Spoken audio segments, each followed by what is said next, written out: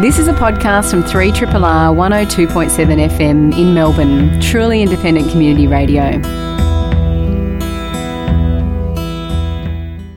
Hi and welcome to Radiotherapy, and thanks for joining me, Dr. Malpractice, that's me, for an hour of health and medicine. I am joined by our regular panellists, Dr. Nicholas Carr, GP extraordinaire and urbane man about town, and Nurse EpiPen, the Queen of the Spleens at the Victorian Spleen Registry. Today on the show we have two fascinating guests. I am so excited, Fedingham, to have these two great thinkers on the show. First up is Christopher Cordner, who is an associate professor in the philosophy program at Melbourne Uni. At parties, the only cooler job to say you have than a prof in philosophy is a professor of jazz. Maybe Chris plays an instrument. Well, you're going to have to listen to his segment on simple goodness to find out if he can carry a tune. And he'll be giving us his reflections on how to lead an ethical life. Plus, he'll be telling us about what actually happens when you're an ethicist on a national committee. Brock Bastian also happens to work at Melbourne Uni. He's an associate professor too. Well, the coincidences never cease. Now, Brock has some very, very, very interesting advice for us along the lines of not all pain is bad pain, and a bit of suffering can be good for you. Now, obviously there are qualifications and limitations to the notions, but it is an intriguing one and a useful paradigm to perhaps understand adversity and pain. All this, plus some music from the Dufresnes and the latest in medical news. In fact, why don't we get into the news right now? Doctor, give me the news. I got a bad case of loving you. No pills gonna cure my ill. I got a bad case of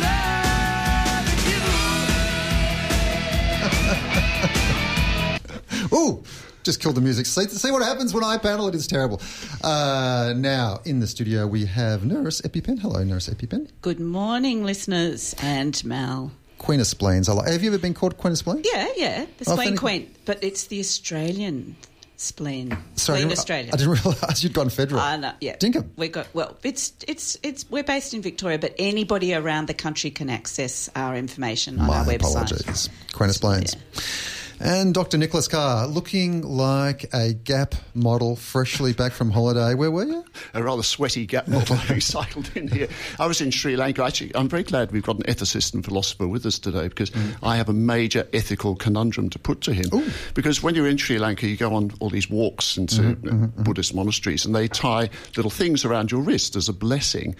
And now I'm back in Australia. I've got these pieces of string around my wrist, and I don't know whether to keep them on in respect for the Buddhist culture that tied them there in the first place and risk looking like a complete dork at work as a faded hippie with these pieces of string, whether I should cut them off and risk bad karma for the rest of my life. Well, I'd be keeping them on. I need advice. Keep them on. That's why they're still there. I don't dare take the risk. Do you know what this actually brings to my mind with ethics? Because isn't ethics, and we'll ask our ethicist, isn't ethics the application of morals to a particular problem? Yeah. So why don't we vote on ethics? Like, why not just have a computerized, voting system where you ask a question and you've got a question, you can put it up to ethics.com and you get 200 people to vote yes or no. The important thing about ethics is it's a really practical topic. It's about, they say science is what can we know, religion is what can we hope, but ethics is what must we do. So it's actually about action. And people don't realise, they think of ethics as some sort of ivory tower philosophy, but it's not. It's about our choices. It's about our actions. Man, you always put things so well. Now, one reason you're on the show, apart from, your great philosophical views on the world, is you have done some research and you're going to tell us about what's happened. Where's all the codeine gone, man? So, yes, we've got Brock coming on later talking to us about pain, and perhaps pain is not all bad, and maybe it's perfect timing because the rescheduling of codeine, which people who never use the stuff may not realise, codeine is an ingredient in some of the painkillers that used to be over-the-counter, things like Nurofen Plus. The plus means codeine for most of these things, and there might be 8 milligrams, sometimes 10 or even 15 milligrams of codeine. Codeine works because it's metabolised in the liver to morphine. And a lot of people don't realise it is actually morphine as a pro-drug. What? So it's a very potent opiate that we have, up until February the 1st this year, been able to buy over the counter. And the powers that be realised that a lot of people were misusing this stuff. They were buying large quantities of these medications, so have now rescheduled them. So if you want anything with codeine in, you have to go to the doctor and get a prescription. But hang on, is that not a bad thing now? Because it's going to increase the number of the waiting time to go see your doctor. It's going to have like consultations that are 2 seconds long, which could have done really quickly. Why not just give it to the pharmacist to decide? So a really, really good question. Why not have pharmacists patrolling this in a little more detail? Lots of very important committees sat on this. It was a unanimous agreement between AMA and RACG and all sorts of other important colleges. I think we have to wait and see what the effects are going to be. So far, not a single patient has come to me and asked for a script for codeine. Well, it's only been 3 days. Yeah, and that's because they stockpiled before it all happened. And you're quite right, Epi, because I actually went to a couple of pharmacies to ask them prior to February the 1st what they thought was going to happen. I looked at the shelves. They were empty. The codeine-containing shelves were bare. Dinkum. So, look, some of the arguments, and you've just touched on them, is that the codeine, it probably wasn't the best treatment for people's aches and pains in these tablets. I mean, what do you think of that as an argument for removing it from shelves? So lots of arguments for removing it. One is it's not the best treatment. The other is that people die from overdose of codeine. Yeah. But what people don't realise is that while codeine is a culprit, we have around about 60 deaths annually in Victoria from codeine overdose. It's certainly not the main culprit. The drugs that actually kill more people than codeine and even the opiates like OxyContin and Endonazole, the drugs that kill more people are the benzos, the Valiums, the sleeping tablets, that sort of thing.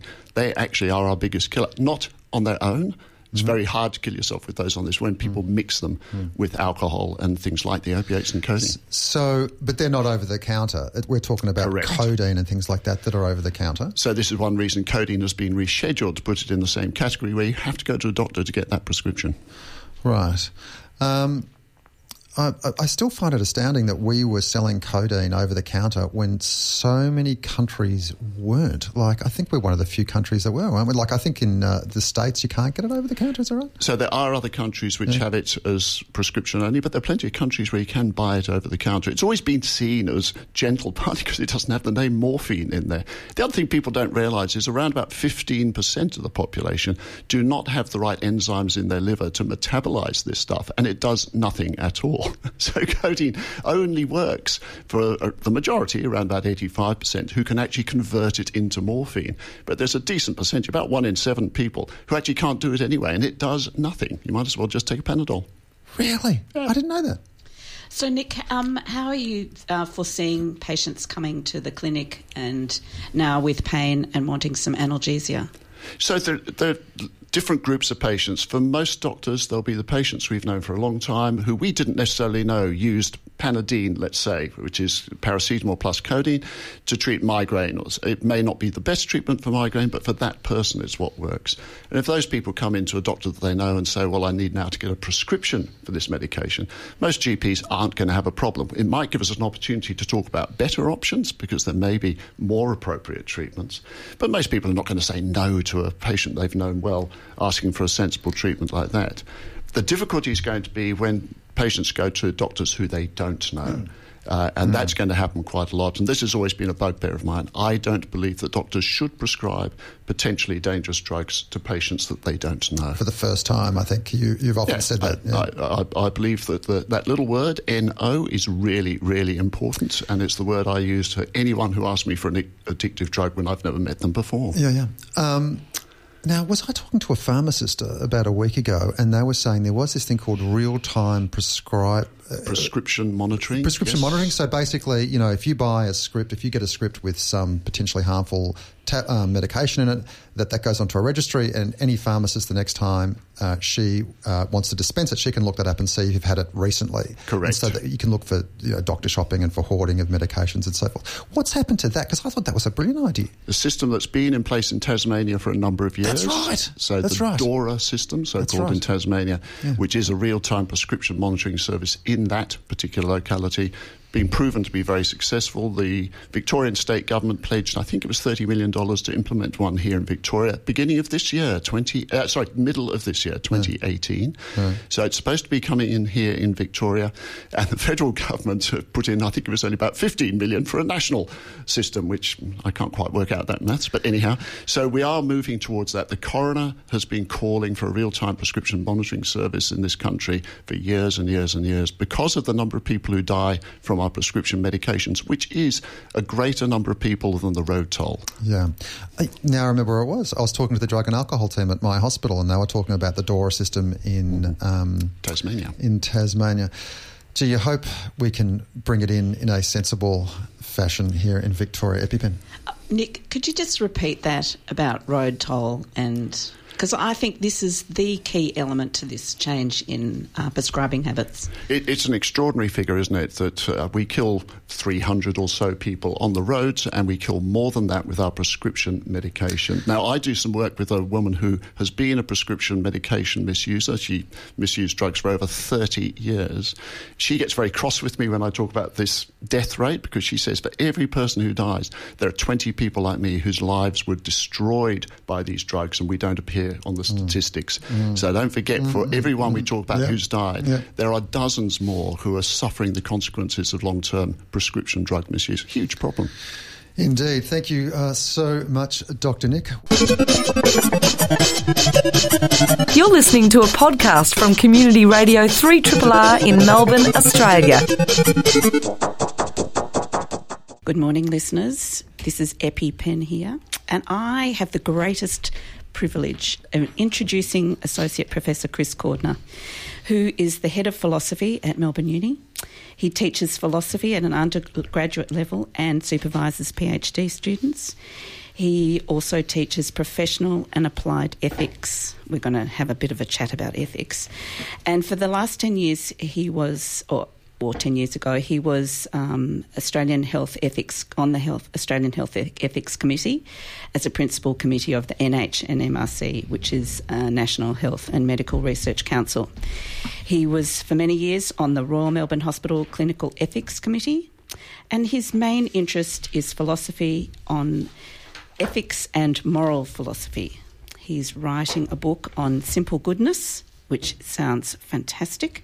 And given that I have a family connection with Chris, I just wish to also let you know that he's a die-hard Melbourne supporter, having a father who won a Brownlow medal for the club, and now he has a daughter playing in the AFL Women's League for the lovely Melbourne team.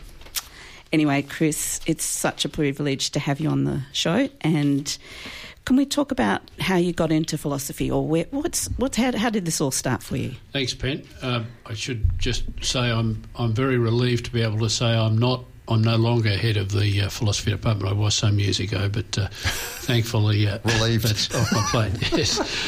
I got into philosophy originally when I was still at school, and I had a friend who was far more widely read and wise than I was at that age, who was obsessed with philosophy. When I was 14 or 15, he'd read Sartre and Camus and all the Russian novelists, and so I used to tag along on his coattails. We caught the same train together, and that stimulated my interest in philosophy, and one thing just followed from another. I'm not sure if there ever was a day when I said, now I'm going to be a philosopher. I can't remember it. It just evolved because my interest in it remained and grew, and to this day it's still something I find absorbing and fascinating.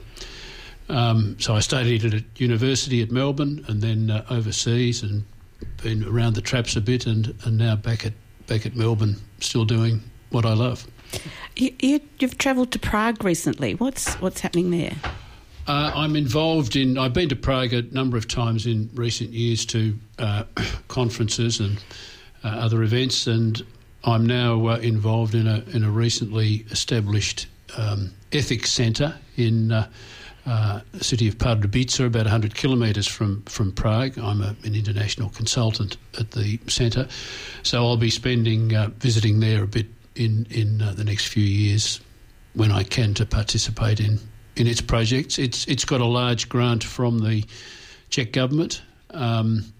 We were one of many applications and lucky enough to get the nod. One of the things that I think helped us get be successful in the bid was that we put in our project one of our themes for discussion was the relation between simply being Czech, being European, being a human being, being a member of the wider world, and in the context of the EU with its Brexit and the turbulence of the current state of the EU, these questions about the relation between personal identity, national identity, and human identity are increasingly topical and important, and our commitment to reflecting in a cross-disciplinary way. It won't just be philosophers, but involving all sorts of other people from other disciplines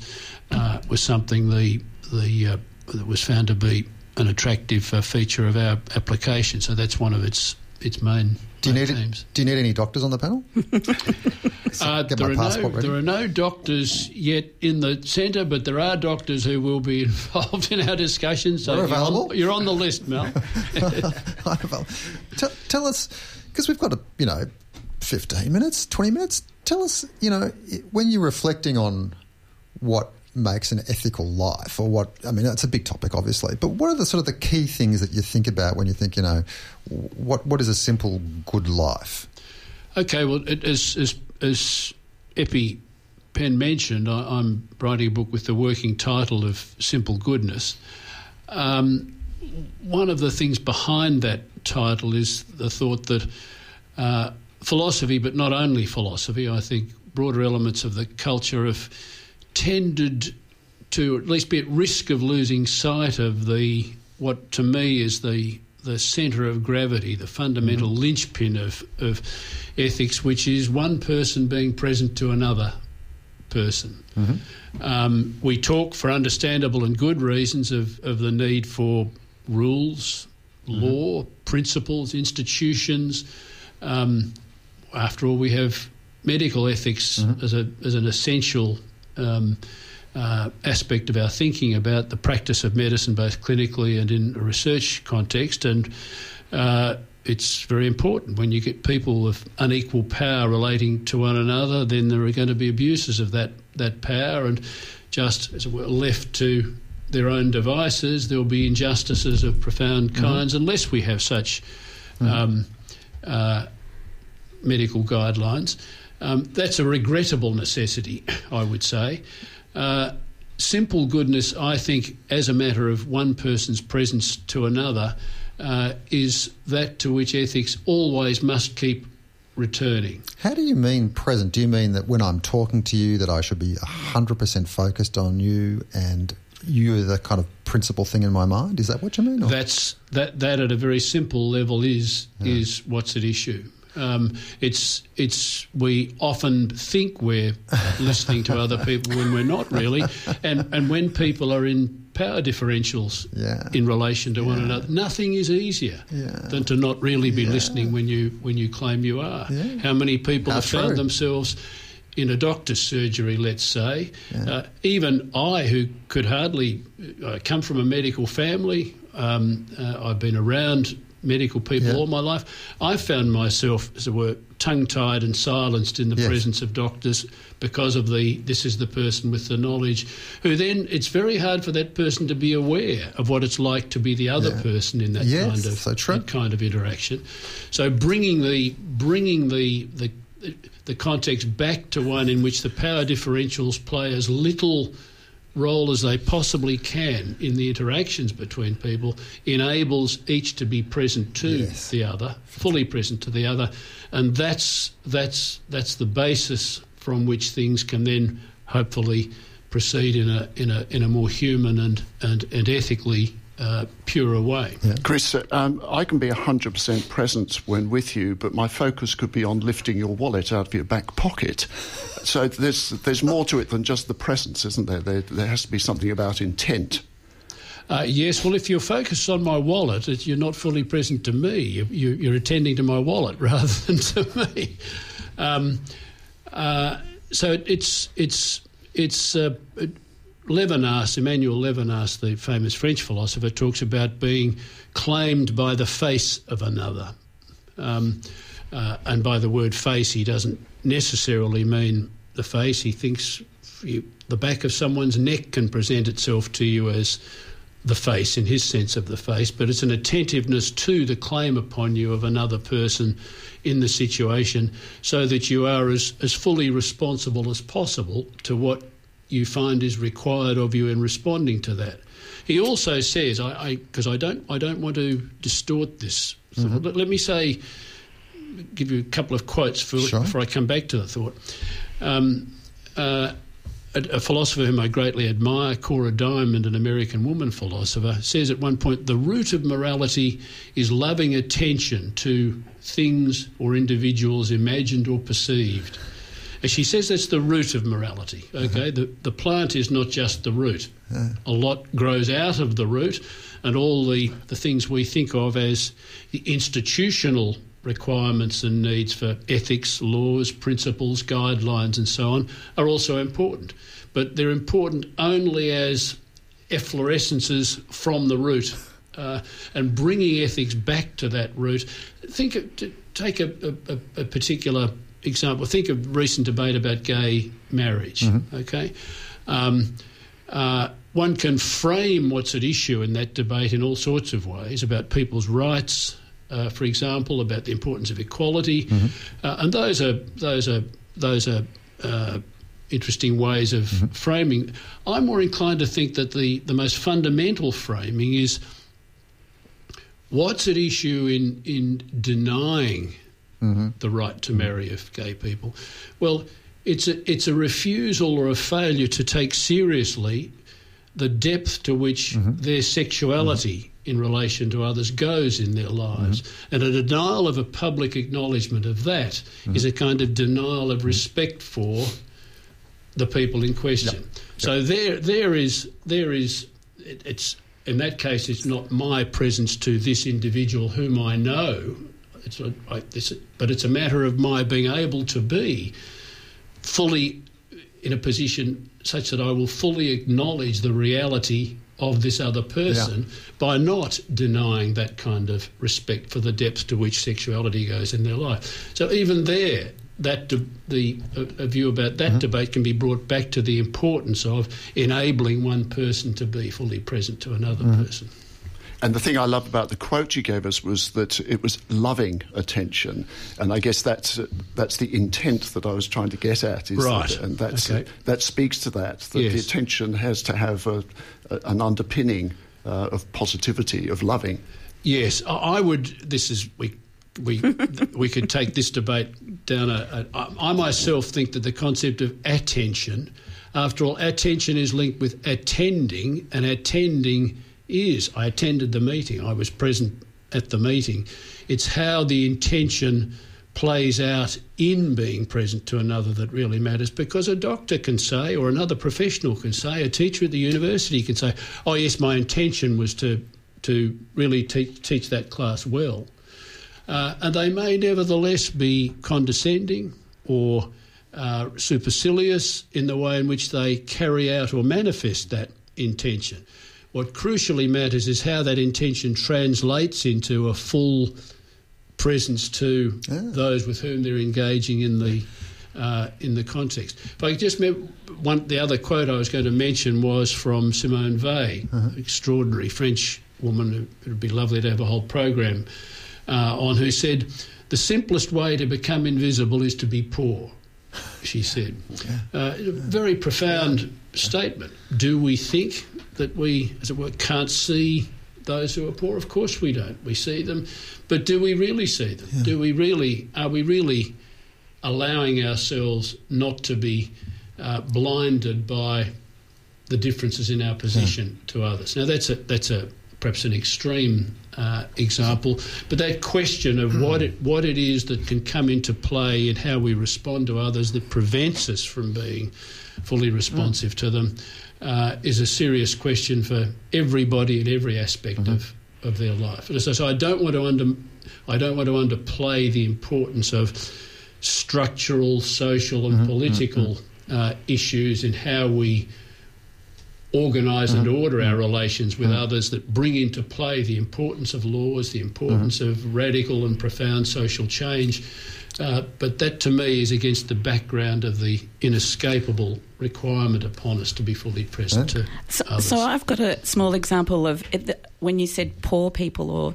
So my father was an eminent surgeon at the Children's Hospital, and one thing when we used to, as little kids, go around with him, and he would talk to everybody, the lift person, the person in the cafeteria, that he would acknowledge every human being that he came in contact with, and that's engendered this really respectful thing for human beings for me, health and the health and sense going into the health profession. But role modelling, do you think we're getting as much these days?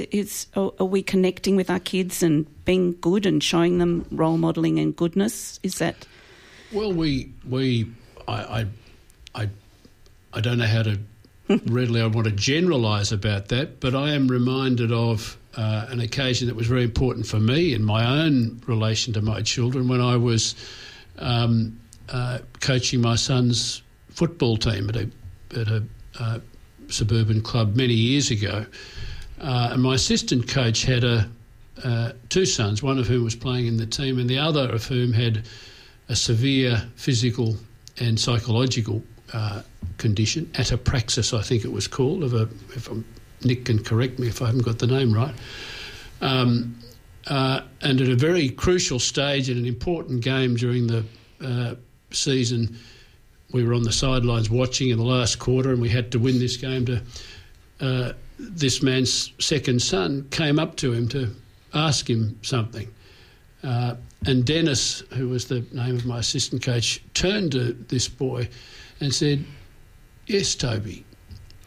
And I was just suddenly taken out of and I thought the ability of this father to just suddenly respond to his child in that kind of way in this situation where I would have been disposed to impatiently dismiss it, just stayed with me and actually made me reflect on my own way of relating to my own children, and I think in some ways, I hope, enabled me to be more fully present to them in contexts in which otherwise... I'm not saying I'd been a bully or a brute at all in my relations with my children, but any of us and all of us can find our capacity for a kind of depth and purity, to use a perhaps tricky word here, responsiveness, even to those we already love very much, refined and deepened by encounters we can have in unexpected contexts. And I do think as a society we for various reasons that are complex and we would need to go into in more detail, perhaps have taken us further away from important ethical dimensions of responsiveness to those around us. That's a big issue. Yes. Chris, there is a bit of a tendency, I think, for people to think of philosophers as people who sit in some ivory tower thinking and talking about Sartre and Plato while everybody else gets on with their lives. But as I talked about a bit in the introduction, I think philosophy and ethics is very much a practical topic, because it actually is about how we lead our lives. As a philosopher yourself, is there something you could put your finger on that if you could see a change in how people behave, how people lead their lives, if there's something you could say, Sunday out there in Melbourne, what I'd really like to see people doing differently is there an answer to that question for you?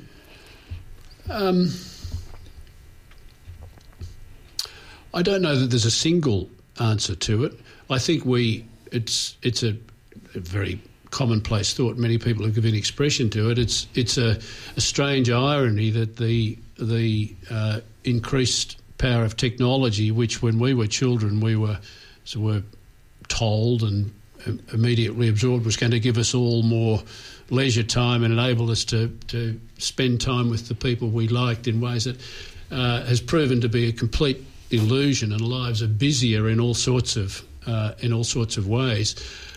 Hence the current emphasis on the practice of mindfulness. I think any activity which increases mindfulness, and it doesn't have to be an organised therapeutic activity, is really important. So downtime of all sorts of kinds in people's lives is something we need a lot more of. That downtime's it must not be a matter of, as it were, narcissistic. This is all about me and my downtime, because we are after all creatures whose being depends upon our interaction with others, and only if we go out of ourselves towards others in a responsiveness to them can we live lives that are not shrunken and self-absorbed. So anything that increases our capacity for mindfulness in opening us to the world around us, I think, is important, and the world has become such that that's an increasingly urgent Chris, call upon us. We have not even scratched the surface, and 20 minutes has flown by, and I've got a list in my sort of cortical cinema of about 100 questions I want to ask you. It's going to have to wait till later, but can we get an on-air commitment that you would think about coming back onto the show? Yeah, sure, I'd love to. Thanks, Chris. And we're also going to ask you to hang around for a little bit for the rest of the show. Amazing. Oh, by the way, EpiPen, you dated yourself when my dad spoke to the lift man. Haven't been lift people for a long time. Yes, the lift people. The lift people? The lift people. I remember when I was very, very small, my mum took me to Myers once and there was a person, pushing the buttons. You are listening to a podcast from Community Radio 3RRR FM in Melbourne, Australia. Joining us, our regular panellists are EpiPen. Hi, that's me. See, we're putting the voice to the name. See, I've just learned to do this after 22 years on radio. And Dr. Nicholas Carr. Yes, still here. Now, also staying with us is Professor Chris Cordner. If you could just say hi, Chris. Hi. See, name, voice. And our special guest is Associate Professor Brock Bastian. Now, Brock is a social psychologist who has written just the most fascinating book called The Other Side of Happiness. And basically what you're saying in that book, Brock, is that if I slam my thumb with a hammer, get a bit of pain, that's not bad. That's actually quite good. Yeah, that's a simple way to put it, I suppose. Yes. And of course, there's plenty of negative sides to slamming your thumb in a door. Yeah. But there's also some positive things that people haven't thought about before, and I suppose that's part of thinking about pain. I mean, I am thinking about pain slightly more broadly than thumbs indoors. Okay. Just, But again, the experience of pain, and often it's what happens after that experience of pain, where there are a number of offshoots. For example, if you slam your thumb in a door, you probably will get some empathy from others around you. You might find that people connect with you as a person more easily because we have a very visceral response to people when they're in pain. We might even seek out social support, or seek out people in our lives, appreciate those relationships more because we know that they help us to deal with that pain. Interestingly, it's also a time of extreme mindfulness at that particular point in time because you're not worrying about the past or the future. But of course, it seems a little strange to say that, okay, I'm going to achieve mindfulness by putting my... We're not suggesting this at home. No. I should also point out there is a difference between pain and harm, and I think that's sometimes very much conflated. So, it's not good to harm ourselves ever. And pain doesn't occur just in harmful contexts. And I think that's one of the things that has made it hard to talk about pain is if you ask someone, when was your last painful experience, they'll say, when I last, stubbed my toe or, slammed my thumb in a door. But pain occurs in a lot of positive and contexts, such as running, for example, or going to the gym, or even eating hot chili pepper, or there are many, many mild experiences of pain in life that are not harmful, and that's I think the key to understanding why pain can be good for us or why it's important for our happiness is that we actually seek it out frequently. In non-harmful contexts. That's a really interesting point about eating chilies. Like often I'll be with the family, I'll be eating really hot chilies and my kids and wife will say, why are you doing this to yourself? I said, it feels really good. That's right. But it's interesting. Well, it activates all the same, pleasure chemicals as, dopamine, opioids, all the rest. So you do get a sort of a pleasurable feeling from it. But when we've done some research which shows that, when people share the experience of eating chili together, they feel more bonded, they cooperate more as a group.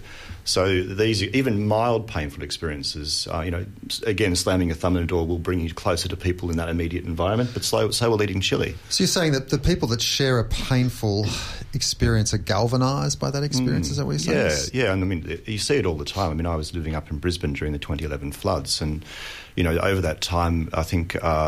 not that people in Victoria perhaps know so much about the state of origin or care much about it, but Queensland had won the state of origin on multiple years, and it was a great source of pride. But it didn't trigger community in the same way that those floods did. There's 55,000 people turned up to help with that clean-up effort. There was more people than there was jobs in cleaning up the mess that was. And that was a memory I've got of living in Brisbane, where there was a real visceral sense of community that emerged from that. So you see these examples, in America, in response to September 11, volunteering across the entire country, across a range of causes, spiked. Suddenly people sort of started coming out of their homes to help in response to a very difficult and traumatic event. But yeah. Brock, I can imagine a series of my patients living with chronic pain queuing up outside wanting to throttle you at any suggestion that there is something positive about their long-lived experience of severe pain. Yeah. This is obviously a different subgroup, but take someone who's had a back injury and been living with severe pain for a few years. Yeah. What the hell is positive about that? Yeah, that's a really good point, and I think that is the point as well. So one of the things is that if you need to deal or cope with something in life, if you simply see it as just bad, as just a problem, as just a medical sort of thing that needs to be solved with pharmaceuticals, it gives you very, very few tools to know how to cope with that thing. So I'm certainly not saying, and certainly would never say that someone with chronic pain should be glad they've got it. I mean, I think no one needs to have chronic pain. But if we're going to help people with chronic pain to cope with it, then giving them a more nuanced view of pain, letting them see the various different sides to it, I think can only help, because it provides more tools to cope with it with. I'm sorry, now they're battering down the door to throttle you, because not only do I have chronic pain, but it's my fault that I'm experiencing it as a bad thing. If only I changed my headspace, it would be better. Well, I don't know that it's your fault. I mean, I think that's like saying to someone who comes into for psychological therapy, for example, that look, here's some ways to help you, and in that very same moment, it's your fault because you haven't taken up those avenues. I think providing intervention, providing tools, doesn't mean that it's somebody's fault, but it does. But that's what we do. We provide people with tools, and we need to. Yeah. I mean, I'm a very simple kind of thinker, and the way I just interpreted what you're talking about is that we can be too focused on the biological at the expense of the social, the psychological, and those kind of ways of looking at things. Yeah. Chris, you had something to say. Thank you, Brock. That was really interesting. I wanted to ask whether you, because I haven't read your book yet. The Other Side of Happiness? Sorry. Available anywhere. Whether you talk about what we might call mental or psychological pain as well. I was thinking particularly of not of pains connected with mental illness, but the pain of grief, for example, or the pain of guilt or remorse.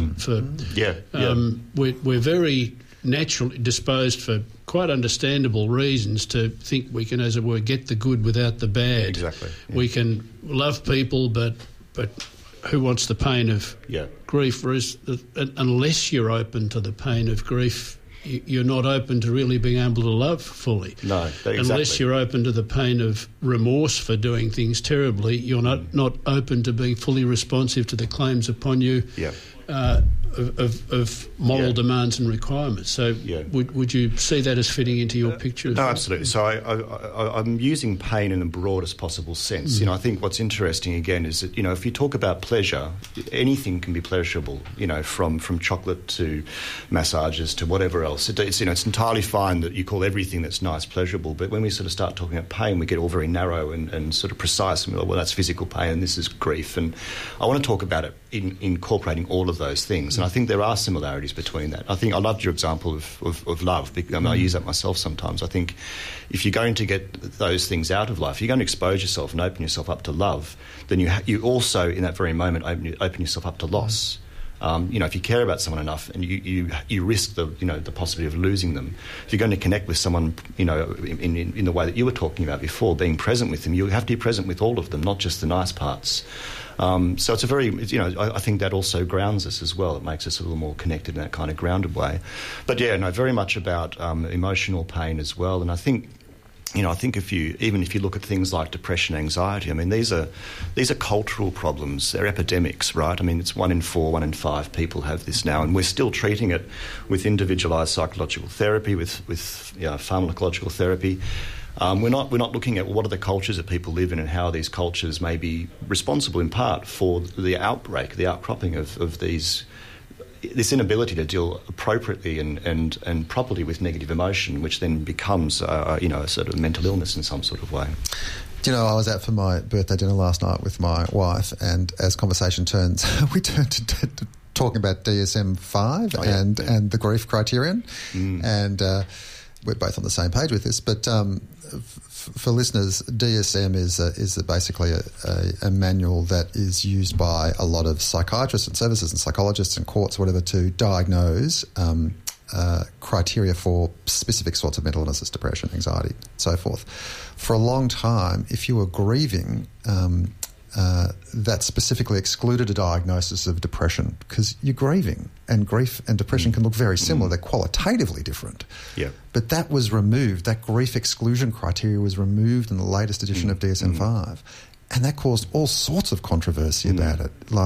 And in fact, one of the architects of DSM wrote a beautiful article about how the grief of his wife, who had recently passed away, was terrible. But it was so important for him to go through. It was just a normal event. This is what people do. And when we start pathologising that becomes a big problem. Well, exactly. So, you look at a list of symptoms and you say, okay, well, this person has this list of symptoms. Now they've got a mental illness. But what you've forgotten is the context within they're experiencing that set of symptoms. And that context is what gives meaning. And that's, then it seems like a response to life in some sort of way as opposed to an illness. Yeah. Yeah, I'm going to get all medical here, and I know this is swimming against the current, but I think it's actually very, very important we recognise that true clinical depression is a not uncommon sequelae to grief, and failing to recognise it has been a problem in the past. We've had people who've been seriously unwell because grief has moved into a depressive illness that's been washed aside because it's grief. You're meant to feel like that.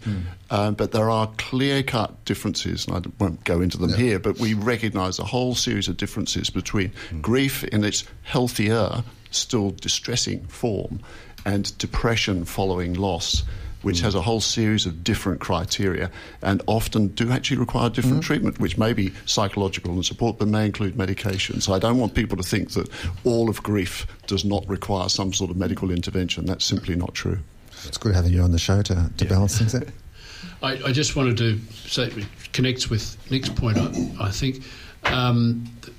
We're familiar with lots of recent discussions about parents cosseting their children in all sorts of ways. Every kid gets driven to their local primary school, and they used to walk there and walk home. When I was 9, I was told, as I'm sure, I'm very old, of course, but I was told to go outside and not come back till dinner time, and I'd ride my bike 15 miles away and swim in the Yarra in places with unprotected... And maybe that was crazy, but that's how I and all of my peers grew up. We naturally want to protect our children from all sorts of things. There is our risk averseness is a serious issue, because it's not as if one should simply dismiss it, say, well, who cares what happens to your kids? Of course we want to protect them from dangers and difficulties. And in the case Nick mentioned, of course we don't want people to lapse into depression from their grief. Right. But if you're going to be fully open to your grief, or fully open to developing all of your human capacities in a robust kind of way, you can't but be exposed to risks of various kinds. and managing that, kind of steering a path between being reckless and crazy with respect to risk and simply wrapping our lives up in cotton wool so that we never experience it is one of the most perennial and difficult challenges that we face both individually and as a community. Yeah, I mean, a nice analogy there is if you think about immunisation. So we know that giving a small amount of a pathogen to people, activates the immune system to build strength and be able to cope better with that same pathogen in the future. But, we forget in the psychological space that it works in the same way. So, people do need to be exposed to these experiences. Kids are incredibly rough at each other, and my kids are in primary school, and it's bringing back memories for myself. The kids are really rough on each other in primary school, and then you want to protect your kids from that. But it also occurs to me there's some sort of function for this too, because they're preparing each other for the world. And you have to sometimes go through these experiences to know how to cope with them in the future. And so we do want to run in there and, tell all the kids off ourselves and pull our kid out and protect them and take them away and not let them sort of have those things. But at the same time, it is what's teaching them how to cope, and that's what builds resilience. That's what builds psychological strength. And if you don't have those experiences, you just simply can't. It's very, very difficult to build strength if you're wrapped in cotton wool. It's so true what you say, being a parent. I remember my little boy when he was about 4 years old got knocked over by a big boy just running, and he fell over and he cried. And I asked him, a couple of years later, do you remember that? He goes, no. And I'm still reliving it. And this is 10 years later, I'm still reliving it. Brock, what's the working wording of the expression of happiness? What is it? Is there something that we can put into words about happiness? Its definition. Oh goodness. Okay. Well, I think it's not just positive feelings and positive thinking. I think that's what it's not. And actually, in many ways, trying to define or make happiness a goal or a target, it backfires. And so we see this frequently. Some of our own work, in fact, shows that the extent to which people think that they're expected to be happy is statistically speaking, quite a central feature of depression. It actually fits inside the other kinds of criteria that represent a diagnosis of depression, actually predicts those rather than is predicted by them. So the society that we live in is sometimes predictive of these things, and that also comes with that sense that happiness is important. It's a goal we should be striving towards it. It's a plateau we should somehow reach. And it's not attainable and it's not true. So, I mean, happiness probably is something which is more likely to come creeping up from behind you when you're doing something meaningful or engaging or pursuing other things in life. If you pursue something because you think it's going to make you happy, you will inevitably fail. So I think happiness is probably best left less defined. If you start to feel a warm glow from doing something that was meaningful and purposeful, well, then, lucky you. But I think trying to define it in terms of something that it is probably a little bit problematic sometimes. I like to say it's the process rather than the outcome. It's the result of something rather than the result of going to something. Yeah. And Brock, your book only came out last week, so I haven't had a chance to read it yet. I'll be rushing out to get my copy as soon as we finish here. The Other Side of Happiness? But if the Other Side of Happiness, available at all good bookstores. But if there's a message in there, if there's a theme in there, can you give me a quick summary? What is it we take away from that book? Yeah, I hope a different perspective on our negative experiences and how to achieve happiness, and the fact that you can't have happiness unless you also have pain. It's a fundamental part of what it means to live a good life, and you need to embrace that and make it part of your life. And in the book, I guess I step out some examples or a range of examples of why or how pain may benefit our lives. Not to say that again outstrips its costs. Sometimes its costs are very apparent, but it's also good to think about this other side of it too. And hopefully it just starts a discussion around how to think about things differently, and maybe how to cope with pain differently, and how to find happiness differently as well.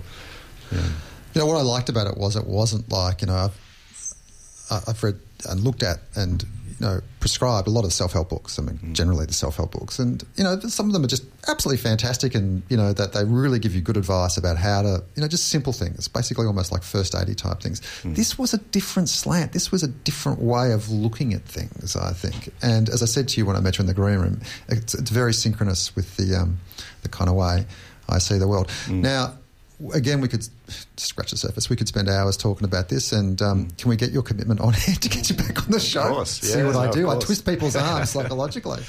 Look, it's been a fantastic show. By the way, listeners, if any of these issues are brought up, these topics have brought up issues for you, hop onto the Beyond Blue website, which is just a fantastic website. Or, of course, there's always Lifeline, which is 131114. Thank you, everybody, for coming into the show today. Thank you, Nurse EpiPen. Thank you. Always a pleasure.